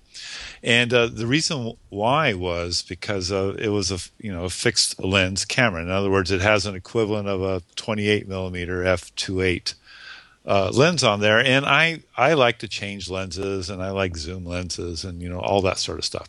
So I thought, well, it's just I'm just not going to use it that often. And I took it out on a couple trips, and I just really fell in love with it. And it's everything that I have heard other photographers say that when you're shooting just with a single focal length was that a different part of my brain kicked in. And I really felt like I was more creative and came up with shots that I wouldn't have otherwise. And the image quality is just gorgeous, and it's super light, and the LCD is fantastic, and the lens is sharp, and you have an APS-C size sensor in there that really just allows you to do all sorts of great stuff. The dynamic range in particular has impressed me. So and it's the most affordable of the bunch in terms of the the APS-C compacts that have. It's $800 on B&H. $800. And Joseph, it's not discontinued. Yeah. But it is back ordered. Yeah, I think there's some other people that fell in love with it too. So in fact, I'm taking it. It's in my bag for the trip where I'm flying out tomorrow. I'm going to have a hard time sending it back. So you're taking this to Hawaii with you? This is your primary camera or backup? No, it's I'm taking it, and I'm taking the Fujifilm X20, and then I'm taking an Olympus TG2 for my snorkeling. I'm a fish, so I love to be in the water. So I'm going to take the TG2 for that. That is so cool. Leaving the OMD behind, huh? Huh? Leaving the OMD behind? Yeah, I'm not going to take the OMD on this trip. For me, the OMD has become one of my work cameras, and so it's been a real workhorse for me. I love it. But I want to, I love the Fujifilm camera. I don't get to shoot with it enough, and, I'm really liking this Ricoh. So I want to take my play cameras, the ones that I wish I could shoot with more. Yeah, it's funny, Joseph, you were talking about shooting with the iFi card and sort of sharing it to your phone and all that. That's it for the, I did an interview with Ziv Galat, of one of the co-founders of iFi, a while ago, and he gave me one of their new iFi cards, and I had it. It's in my bag with my OMD, but the first time I used it sort of in earnest on a real job was yesterday. So I was at the SmugMug event, and I'm like, okay, I actually had my iPhone out. Like, let me take a picture of the crowd and put it on Instagram. And then I was like, wait a minute, I got the iFi card, I got my OMD right here. Let me put the iFi card in the OMD and put a better quality shot up. So I did, and it was just, I don't know, Derek, you and I talked about this in San Francisco when we were sitting there chatting, but just that moment of sort of clarity of, like, okay, this image looks great on this camera, and now it's in my phone, and now it's on Instagram within 3 minutes. Was amazing. It's a beautiful thing. And you're talking about the Mobi, right? Yeah, the Mobi. Yeah. The Mobi changed everything for me in terms of iFi. I love it too. And actually, that card, the Mobi's in all three of my cameras. Well, I'm curious, why would it change everything? I mean, it does. It's easier to set up, but other than that, it doesn't do anything different as far as sending pictures to your phone.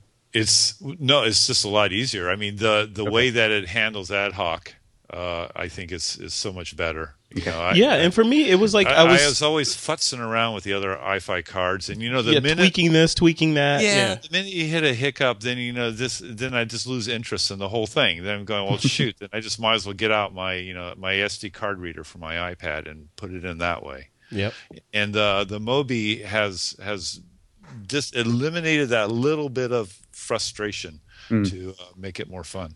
Yeah, I tell you, I was sitting there. Nicole, you were there. We're sitting there. It was like sort of elbow to elbow room in those little chairs in the event area where they did this. And I just had the epiphany. I'm like, what? Let me slap this iFi card in here and see if I can put a better quality image, since I have this awesome camera and the internet, and an iPhone. Let me see if I can connect the dots and do this. And I did it, and it was great, and I'll use Instagram embedding to embed that photo.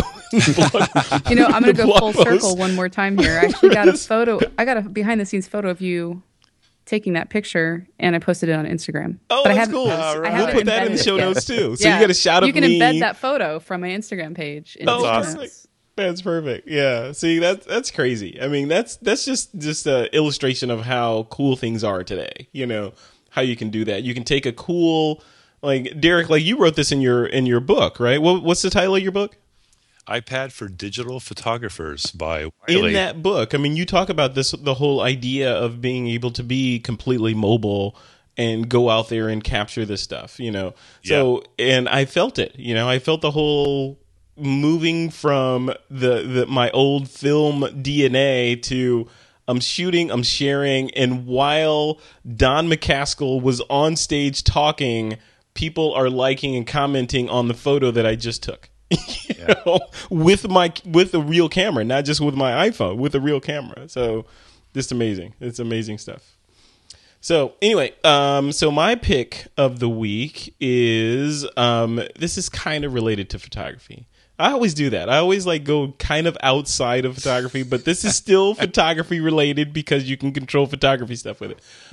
But it is a device called a Leap Motion Controller. So if you go to leapmotion.com, it's kind of like Minority Report for your Mac. So you buy this thing. It's like a little box that's maybe around the size of an iPhone that plugs into a USB port on your computer. You set it in front of your Mac, whether it's a portable or a desktop, in front of your display, and it creates this field in front of your display that when you insert your hands into the field, it maps your fingertips and everything that you're doing. So now you can point at things and drag things around and swipe and all that stuff in the physical space that's hovering in front of your display and over your keyboard. It's just insane, So I'll link to this in the show notes, but it seems really cool. I haven't bought it, I haven't purchased it, and I haven't played with it yet. But from the demos that I've seen, it just seems like insanely cool. Like I want this built into my Mac in the next version of the Mac that I purchase. Have you guys seen this, Derek? Have you seen this Leap Motion thing? I haven't. I've read about it like you, but I haven't had a chance to actually play with it. Yeah. So I'll be very curious. If you go for it, will you let me know? I'm gonna go for it. Let me go. Yeah, to the let me know. page. Let me know. I'm going to the buy page right now as we speak. It's only $80. It's $87.98 with shipping and tax and all that. So hanging out with us seems to be bad for your credit card. Oh my God! Notice that? I think it's like we give you, do it, Frederick, do it. I think hanging out with Scott Bourne made me buy this Olympus OMD. So I guess that was a good purchase. It's all Scott Bourne. It's his fault. So. And Derek, I don't know. You put the nail in the last coffin on using small cameras and getting big results from them. So. Yeah, I thought I was your OMD guy. I thought I was your OMD guy. Derek, I'm sorry, I was cheating on you with Scott Bourne. Oh, man. Oh. All right. It's not you, it's me. You're right. It is you. It's awesome. But I gotta tell you, I still love my OMD. I love it. After a while, you're like, the honeymoon phase wears off, and you're like, what did I buy this thing for? Whatever. I'm still shooting with this thing. I still love it. I still like pick it up and like, let me go find some YouTube videos to learn some different things about it.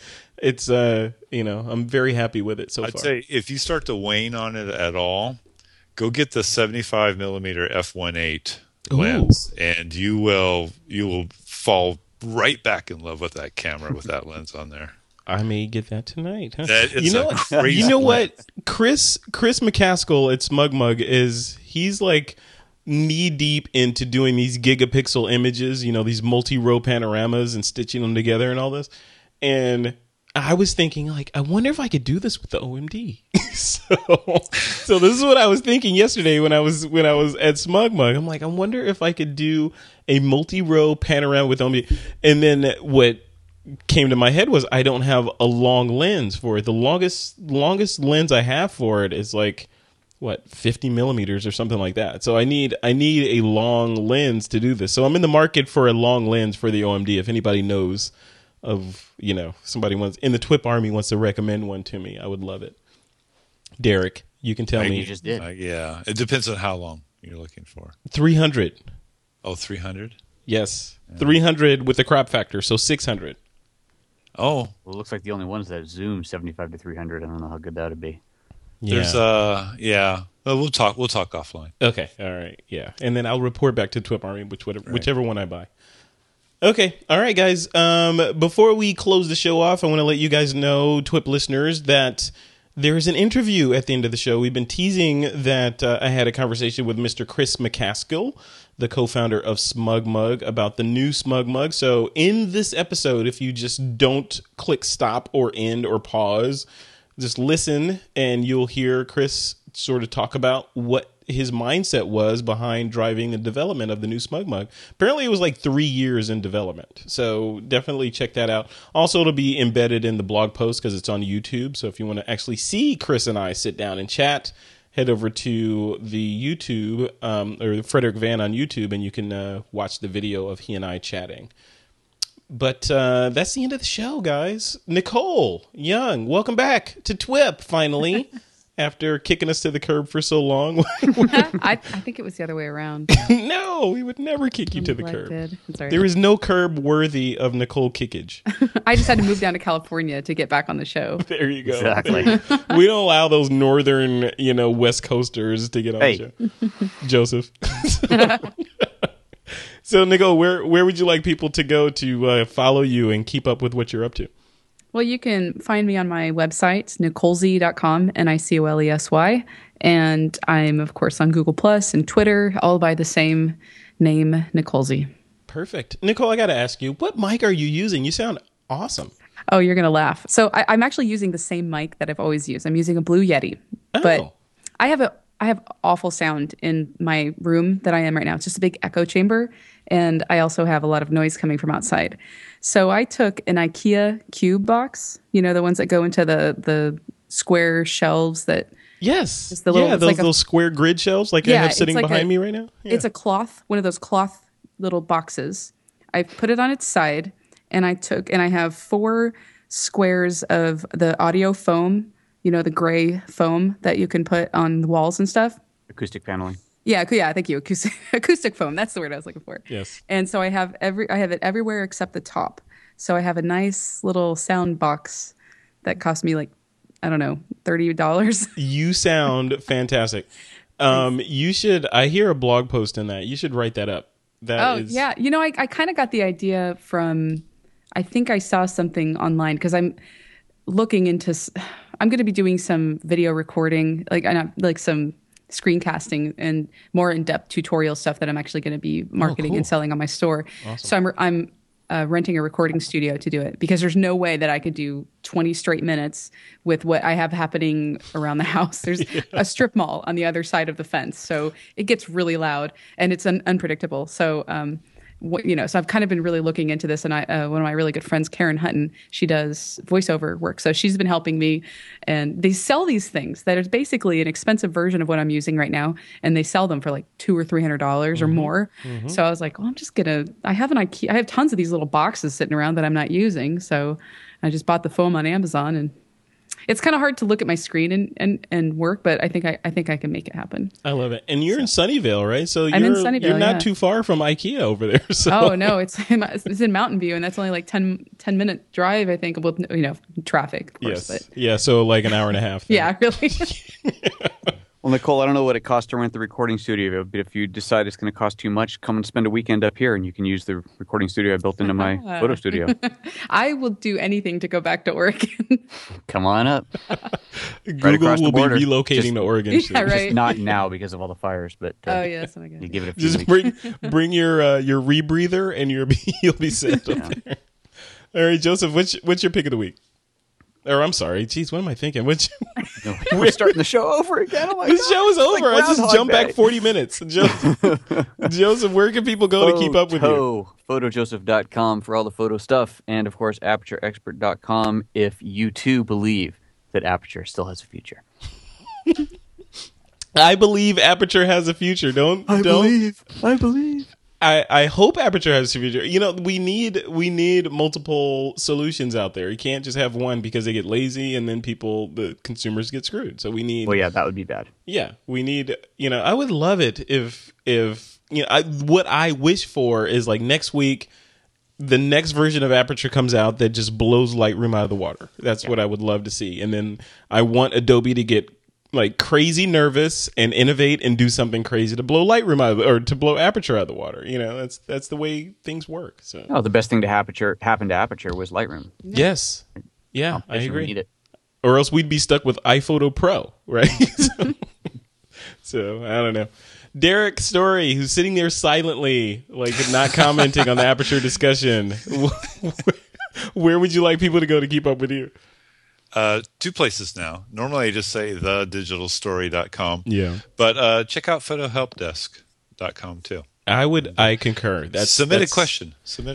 That's an awesome site. I'm actually on the site right now. So is Aperture relevant is one of the questions. Best camera bag for a family vacation. Yeah. Will Lightroom 5 smart previews compromise image quality? I mean, it just goes on and on. Do I need to understand elements and groups to buy a lens? It's a great site. I think people should definitely subscribe. Awesome. What was the site again? Photohelpdesk.com. That's the one. Yep. Photohelpdesk. Yeah, cool. and the URL was just hanging there. That's great. It's a great URL. Congratulations, Derek. It's a great site, much needed, and I can't think of a better person to put that thing together. Oh, that's so sweet. Thank you. Yeah, it's what I do. It's what I do. It's who I am, man. All right, guys. All right, listeners, if you want to keep up with everything in the TWIP universe, you can check us out at thisweekinphoto.com, and please join our community over on Google+. And if you're looking for me, Frederick Van Johnson, you can find me at frederickvan.com. And with that, it's time to take that lens cap off.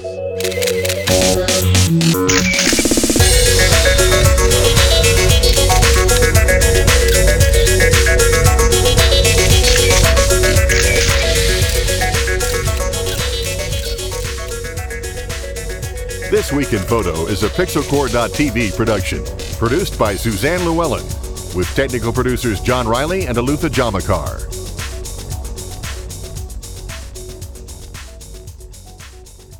Okay, I'm here with Mr. Chris McCaskill. He's one of the guys behind SmugMug, and you guys have some interesting news. We do. That by the time you hear this or see this, you will you'll probably have seen it already. And if not, head over to smugmug.com and you can see some of the changes that they've made. What I want to do is we've done a video walkthrough with Nick, who's one of the guys here that helped put this stuff together. But I want to talk to you kind of about behind the scenes and why you put it together, how you put it together. I understand, and I'm a little bit angry about the fact that it's been going on for 3 years and I didn't know about it, which is good. It's a testament to the secrecy, the Apple level secrecy. But tell me about it. Why? A lot of people say, "Oh, SmugMug just retooled it overnight and reskinned the site." It's not a reskin from what I've seen. It's a little bit deeper. So take me into it. Yeah, it's really a complete rewrite. And so what happened was people were looking for us to refresh and modernize. Most photo sharing companies, when they come out with their photo sharing site, think of all of them, Flickr, PhotoBucket, and all of those. They look fresh and new when they first come out, but then over the years they tend to get a little long in the tooth, and the same thing was happening with us too. And so what they typically do is try to reskin it, but there's just only so much you can do with reskinning. Yeah. And SmugMug's been around 11 years. It's hard to imagine. That's crazy, 11 years. Yeah. When you have a code base that's 10 years, been around 10 years, so we did reskin it. We posted photos to our forum. People loved the new look, but then they immediately piled in with all the things they would like to do, and it's like, you're not going to be able to do that on an architecture that's 10 years old. Yeah. So I'm driving a 1990 car, and they're asking for hybrid technology on it. Yeah, that's right, exactly. So we took a really big swallow and said, how long would it take to do a complete rewrite? And we said a year. So let's do it. And we missed it by a year. So when you say complete rewrite, I'm still trying to get my brain around that. So complete rewrite. Does that mean, like, when you first started SmugMug 11 years ago, you guys were sitting there looking at a blank screen with a flashing cursor, right? Is the rewrite that again, where you went back and you said, you know what, we're gonna take what we know from these 11 years, but we're gonna start with a blank screen and a flashing cursor again? Not quite. Our site has various different components. There's a back end where how our database works and where the data is stored and so on. And we had been changing that over time to use a different database, and have our servers at Amazon so they could scale and be really reliable and all that. Yeah. So we'd reworked a lot of the back end before. In fact, about 6 months ago, we went live with an all Amazon back end. We don't have servers in our own data centers anymore. Right. Yeah, and we talked about it in that one interview. Yeah. But the front end is a combination of JavaScript and PHP and Flash. Flash for the slideshow and an uploader and so on. And Flash, Steve Jobs, when he came out with the iPad, kind of he started putting nails in the coffin with Flash. Yeah. And so to be able to be responsive to iPads and everything else, we could tell Flash wasn't really in our future much. And JavaScript is just getting so much more powerful. There's so much more you can do with it. So we stripped out a lot of the PHP code, and just really the front end, we did start from a blank cursor. We had already rebuilt the back end, so we had that support. But the front end, it's all new code. It's all new code. Okay, so what does that give me? So when you say all new code, is it faster? Does it just look better? Like what were you going for when you said, okay, let's rewrite this? What were the problems that you said we have to solve? Well, there were a lot of them, but one of them is the key thing is we wanted it to look beautiful and modern, and modern and fresh. and be responsive to all devices. So you see it on a big monitor, your photos are huge. You see it on a tablet, it does the right thing, regardless of the orientation. You see it on any smartphone, it just does the right thing. It has to reform and everything else. Which people expect these days, right? They do expect They it. expect that. That's kind of, because people are in this, or when I say people, I mean me, right? So I'm in this mindset of apps. Yeah. So I look at an app, I turn it, of course it's going to rotate for me. Yeah. So SmugMug does that now too. Yeah, it does. Okay. But that was a hard thing to pull off. And just, things like the beauty, the speed, the security. Security has changed a lot over the years. Yeah. Things like, as you saw, one of the biggest problems that we had to solve is people want a beautiful site, they want a unique site, but customization is hard. It always has been hard. Right. You got to get into CSS and JavaScript, or HTML and JavaScript and so on. Yep. And we wanted to make it so you could just drag and drop onto the page, and it did the right thing. So you grab a block of photos, you grab galleries and so on, and move them onto the page and move them anywhere and size them and edit them and all that kind of stuff. We just could not do that with our old architecture. Photographers, I got to tell you, and I talk to a lot of photographers, as I know you do too, are going to love that. Yeah. Just to be able, because I want to be, my ideal flow for an application like this is to be able to get my laptop, sit on my couch, which I call my docking station, to sit on my docking station in front of the TV, put on a bad Netflix movie and work on stuff and be done. I don't want to get into, okay, I got to figure out how to do this. Let me go to lynda.com and take a tutorial on CSS so I can move this photo 2 pixels to the right. So now I don't have to do that? Don't have to do it. And we expect, I think you saw in the demo, that we've got a bunch of built-in designs. It's a lot easier for us to get designs. One of the key things of feedback we've heard is, I got a photo that just went viral. It's a photo of lightning striking the Bay Bridge, and I need to sell it. I need to get it online tonight. And I just want to pick a design and go. Just give me a design, and I'll figure out how to tailor it later. Well, now, you get online, before you even give us your email address, you have, 21 designs to pick from. And you could just pick one and go and start uploading, and you're golden. So that onboarding process is now, I used to call it when I was at, other tech companies, they used to call it the onboarding. Good tech companies, the onboarding process, from when you first capture a customer all the way through to, okay, they have an account and they're yours. So that has gone, you streamline that, and it's easier now. That's the new user experience. Okay. And the guys who did the homepage that we were showing you, the marketing pages redesign, they were all guys, the team of guys that we hired after the price increase. After the price increase went well. And they did a whole new user experience thing. And one of the insights they or Don or someone had is, you know what? The strongest thing about it is these designs are beautiful. They're stunning. Just let them pick a design. Even if they're not registered, we don't know who they are. Look through the designs, and then if they like them, then they can take a trial. That's cool. And so that was a nice part of the new user cool. experience. Okay, so has pricing changed at all with the new look? It's all the same? All the same. Okay, okay. So then, last thing I want to know about, video. Yeah. So there's, even now I'm shooting this on video. Sure. So we're doing more, photographers are doing more and more video these days because it's easier, it looks great, and the tools are there to edit it. But what about video and sharing it online? Right now it's YouTube and Vimeo, that kind of thing. SmugMug has always been there since I can remember with Unlimited. How has any of that changed? The funny thing is video is not what caused us a lot of problems with storage and compute costs.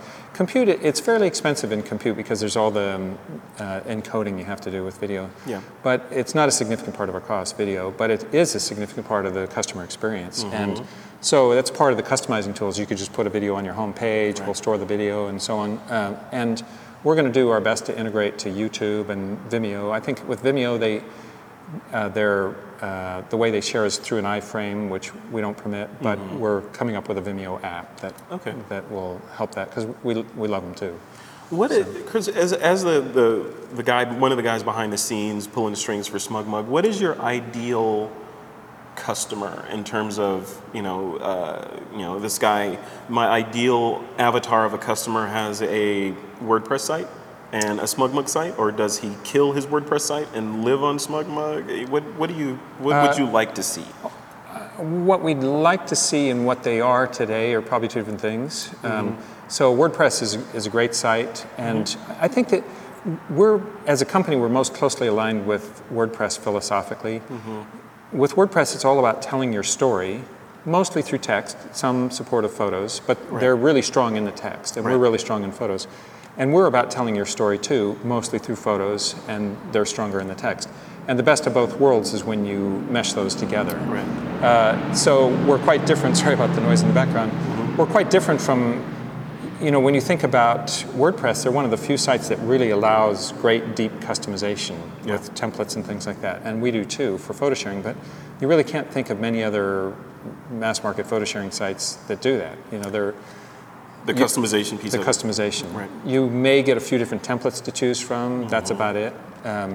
Mostly, you get the look that you get, like at Flickr. It's whatever look you get. It's a nice look. Yeah. But if you want it to be your photography business or your family or your personal story you like to personalize, that's what we offer. WordPress does that too, but they're good at text. We're good at photos. Okay. So the ideal scenario right now is, if you want to do text and photos, is to do them both together? Yeah, I think that's what most people do. But if you lean heavily towards photos, I'm a photo, then it's SmugMug, right? Yeah. If you're writing missives, every other day, then write it and use something like WordPress to do it. Right. Okay. And an awful lot of people combine the two because a lot of people store their photos at SmugMug and then they link to them in their WordPress blog. Client access, boom. And you see in a lot of our menus and things, a lot of people put galleries, blog, and so on. They have both. So. So by the time folks, like I was saying before, once the time people see this, the site will be live at smugmug.com. It better be. Fingers crossed. Is that it, or is this the launch, and then there's a bunch of other cool stuff that's going to come out over the next few months? Well, we think of it as launch and a bunch of other cool stuff. I think the closest analogy I know of is one that I mostly lived through, which was OS 9 and OS 10 at Apple. Yeah. I used to work for Steve Jobs, and I was at Next, and we built NextStep. We had no idea that it would become OS 10, but we wrote a new operating system. Basically, we took Unix and then built a graphical user interface on it and all kinds of other features on it. And it was incompatible with everything that went before, and we were roundly criticized for it. But we felt that it had a better security model, multitasking, multiprocessor. It could scale, multi-user, all kinds of things you could do with Unix that you couldn't do with OS 9. Right. Apple was investing billions in OS 9, but they were getting diminishing returns as they went. So Apple made the gutsiest decision I've ever seen a company made, which is we're going to sell OS 9 up to the final day, and then we're going to come out with OS 10 and tell people, well, it's not totally backwards compatible, but you're going to love it. And what's going to happen is it's basic now, but it lays the foundation for us to do great things in the future. Yeah. And in fact, that was true, and it drove their renaissance. They could never have done what they've done without OS 10, which was built on Unix. And it's the same with us. We used that and said, you know what? Steve was right about that. Steve Jobs was right about that. If we build something that will last us for the next 10 years and do all these things our customers are asking for, we'll be a lot better off, even if we're going to take it in the chin for the next 2 years for not incrementally developing. But after we develop it, they'll see things come faster than they otherwise would. Right, yeah. At some point, a tech company has to say, okay, we've ridden this horse, long enough. Long enough. Let's put it in the stable and get a new horse. So and that's what we did. So we got a new horse now. Yeah.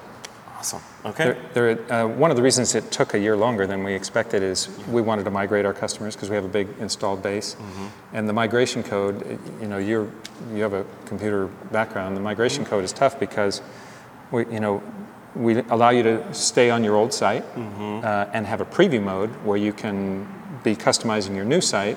So that's a second state, but your visitors don't see it, and then a publish mode where you're on the new site. Right. How do you keep those two in sync and everything? It's a very hard computer science problem. That's 3 states, right? 3 states. Yeah. So how do how do you do that? That's a really tough one. And Amazon must love you. Yeah, they do. Yeah. And as a matter of fact, they do. Yeah. And there are other companies that have just sprung it on you. Where, hey, today you got the new design. We didn't do that. There are other companies who've said, well, I can't offer you a migration path. Go to this new system and, start afresh. Right. We didn't do that either. Right. But, when you think of all the photos, videos, settings, stats, comments, sales reports, I mean, it goes on and on. And unlike other companies, like say a Flickr just says overnight, we're switching everything. Yeah. And you'll love it. Yeah. And they can push it out to everyone. People, though Flickr has a paid level of service, people aren't feeding their kids based on their Flickr sites, right? So if you SmugMug and people are feeding their kids based on their SmugMug site, and you just say, "Yep, we're changing it on you," you could you'll have pitchforks and flames in front of the building. Yeah, and in some ways we're a company that is a little bit like Apple and a little bit like Adobe. We have a broader customer base than you would imagine that we do have. We thought it would be people with DSLRs and pro photographers and everything, and there are a lot of those, and we have a pro level of service. But wow, we have a lot of people whose photos are important to them for whatever reason. Their privacy is important to them, or they want to tell their story and have it look like them, be customized. We got a zillion of those customers, and most companies specialize. Many companies specialize in one or the other. Apple didn't do that. They have high-end customers. Canon didn't do it. Nikon didn't do it. Nikon's got the D800, which isn't for everyone, but they got cool pics and all that. Yep. And we're in the same camp as Canon and Nikon and Apple, so it means a lot of customers. And for some of them, these families that have customized to make it look like their family site for their family reunions and things like that, we just didn't feel, they're paying for it, we didn't feel we could just spring it on them overnight. Yeah. To close this off, the first thing that I thought of when I heard about this a couple of weeks ago, that this was coming up, was they're not going away, right? Or not being acquired, because we've been seeing a lot of consolidation, and you've seen it over the years. I mean, companies, Kodak, all these companies have just kind of fizzled and gone away for whatever reasons, whether it was patents or just whatever, they've just gone away. SmugMug's still here, so you guys are going to be here for... Yeah, I mean, look around. Do we look like a company that's... We toured earlier, and man, it's a busy beehive over here. Yeah. So, and one thing I think paid photo sharing is particularly hazardous for for a lot of companies. Sort of like the PC industry was. There aren't many companies that make money in the PC industry, and even Dell's having trouble now. Yeah. But Apple makes a lot, and it's hazardous for a lot of non-intuitive reasons at first. One is storage.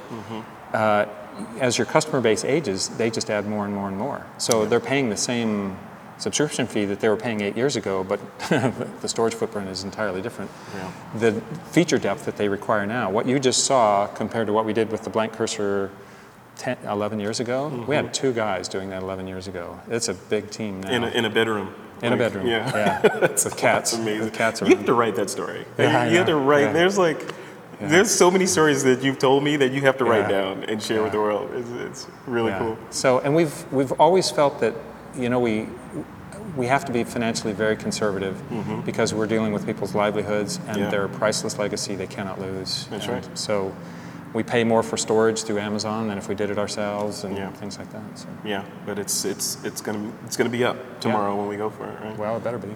Cool. All right, Chris, thank you. Yeah, thanks a lot. It's a pleasure, always a pleasure talking to this guy. I always learn so much. I'm always humbled. So, like I said, by the time you watch this video or listen to the audio to this video on This Week in Photo, the site will be live. Check it out. I'm gonna bang on it as soon as I can. I haven't even had a chance to play with it. Oh, we need to get you access right away. Yes, I would love to give me access. Hey, Nick, let's do that. Let's get Nick, access. do you hear that? Access. Frederick Van, access. All right, Chris, thanks a lot. Okay, thanks. We'll push that button. Yep.